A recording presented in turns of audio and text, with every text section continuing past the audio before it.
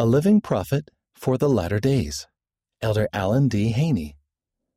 When I was a young boy, I loved Saturday because everything I did on that day seemed like an adventure. But no matter what I did, it was always preceded by the most important thing of all, watching cartoons on television. One such Saturday morning, as I was standing by the television and flipping through channels, I discovered that the cartoon I expected to find had been replaced by a broadcast of the General Conference of the Church of Jesus Christ of Latter-day Saints.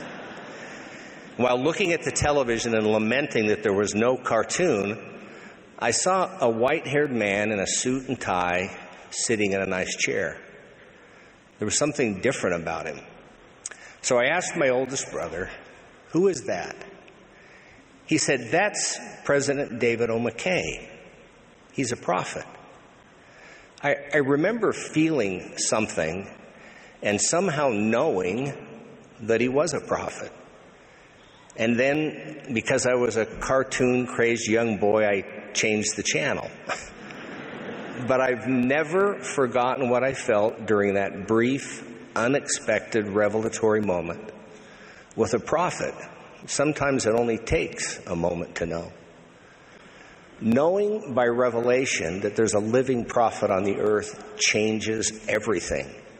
It causes one to be uninterested in the debate about when is a prophet speaking as a prophet, or whether one is ever justified in selective rejection of prophetic counsel. Such revealed knowledge invites one to trust the counsel of a living prophet, even if we do not fully understand it. After all, a perfect and loving Father in heaven has chosen the pattern of revealing truth to his children through a prophet, someone who never sought such a sacred calling and who has no need of our help to be aware of his own imperfections. A prophet is someone God has personally prepared, called, corrected, inspired, rebuked, sanctified, and sustained. That's why we are never spiritually at risk in following prophetic counsel. Now, whether we like it or not, all of us were chosen in some fashion in the pre-earth life to be born in these latter days. And there are two realities that are associated with the latter days. The first reality is that Christ's church will be reestablished on the earth. And the second reality is that things are going to get really challenging. The scriptures reveal that in the last days there'll be a great hailstorm sent forth to destroy the crops on the earth, plagues, wars, rumors of wars, and the whole earth shall be in commotion, and iniquity shall abound. When I was a child, those prophecies of the last days scared me and caused me to pray that the second coming would not come in my lifetime, with some success, I might add, so far. But now I pray for the opposite, even though the prophesied challenges are assured, because when Christ returns to reign, all of his creations will lie down safely. Current conditions in the world have caused some to panic. As God's covenant children, we do not need to chase after this or that to know how to navigate through these troubled times. We do not need to fear. The doctrine and principles that we must follow to survive spiritually and endure physically are found in the words of a living prophet. That's why President M. Russell Ballard declared that it is no small thing to have a prophet of God in our midst. President Russell M. Nelson has testified that God's long-established pattern of teaching his children through prophets assures us that he will bless each prophet and that he will bless those who heed prophetic counsel. So the key is to follow the living prophet. Brothers and sisters, unlike vintage comic books and classic cars, prophetic teachings do not become more valuable with age. That is why we should not seek to use the words of past prophets to dismiss the teachings of living prophets. I love the parables used by Jesus Christ to teach gospel principles, and I'd like to share one real-life parable of sorts with you this morning. One day I walked into the cafeteria at church headquarters to have some lunch, and after getting a tray of food, I entered the dining area and I noticed a table at which all 3 members of the First Presidency were seated, along with 1 empty chair. My insecurities caused me to make a quick detour away from that table. And then I heard the voice of our prophet, President Russell M. Nelson, saying, "Alan, there's an empty chair right here. Come and sit down with us." And so I did. Near the end of the lunch, I was surprised to hear a loud crunching noise. And when I looked up, I saw that President Nelson had stood his plastic water bottle straight up and then flattened it and replaced the lid. President Dallin H. Oaks then asked the question I wanted to ask. "President Nelson, why did you flatten your plastic water bottle?" He replied, "It makes it easier for those who are handling recyclable materials because it doesn't take up as much space in the recycling container." While pondering that response, I heard the same crunching sound again. And I looked to my right, and President Oaks had flattened his plastic water bottle just like President Nelson.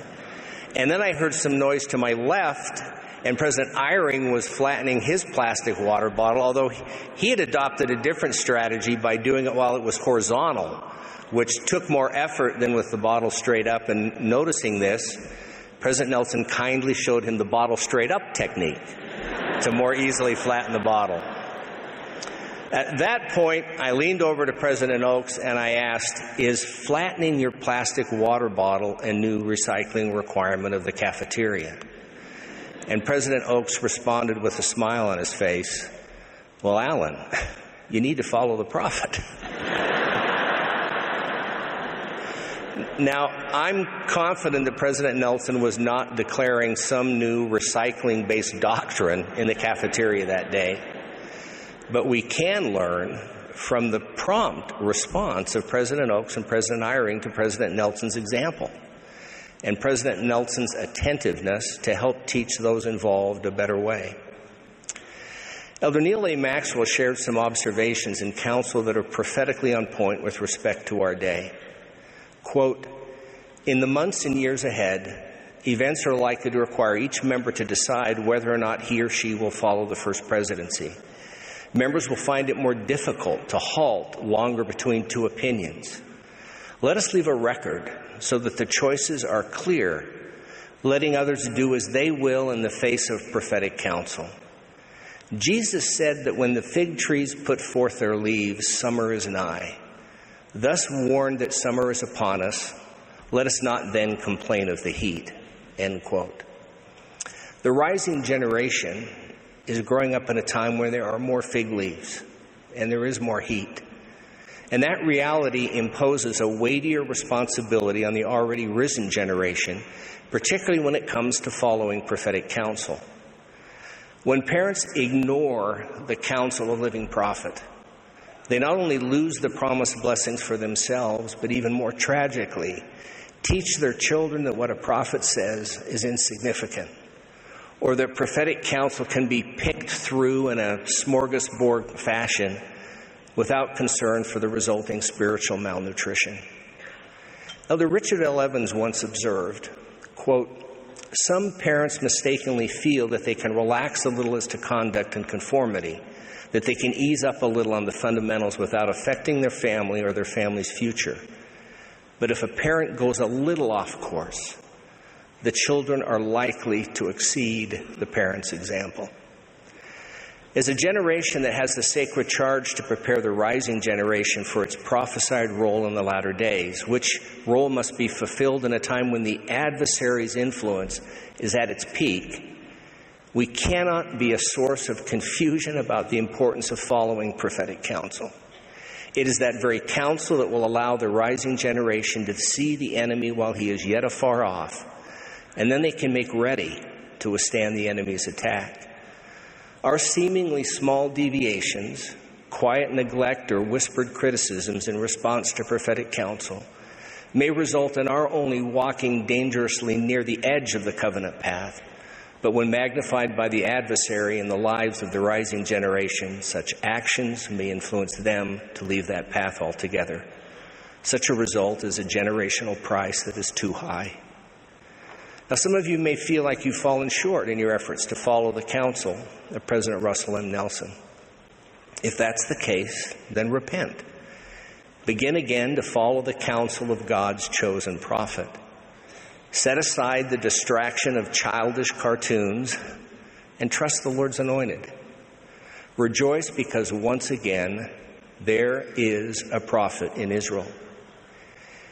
Even if you're unsure, I witness that we can withstand the heat of the latter days and even thrive in them. We are the saints of the latter days. And these are great days. We were anxious to come to the earth at this time, having confidence that we would not be left to stumble when confronted by the adversary's increasingly darker and more confusing mists, but rather to take counsel and direction from He who is authorized to say to us and the entire world, "Thus saith the Lord God," in the sacred name of the prophet who God raised up, the Holy One of Israel, even Jesus Christ. Amen.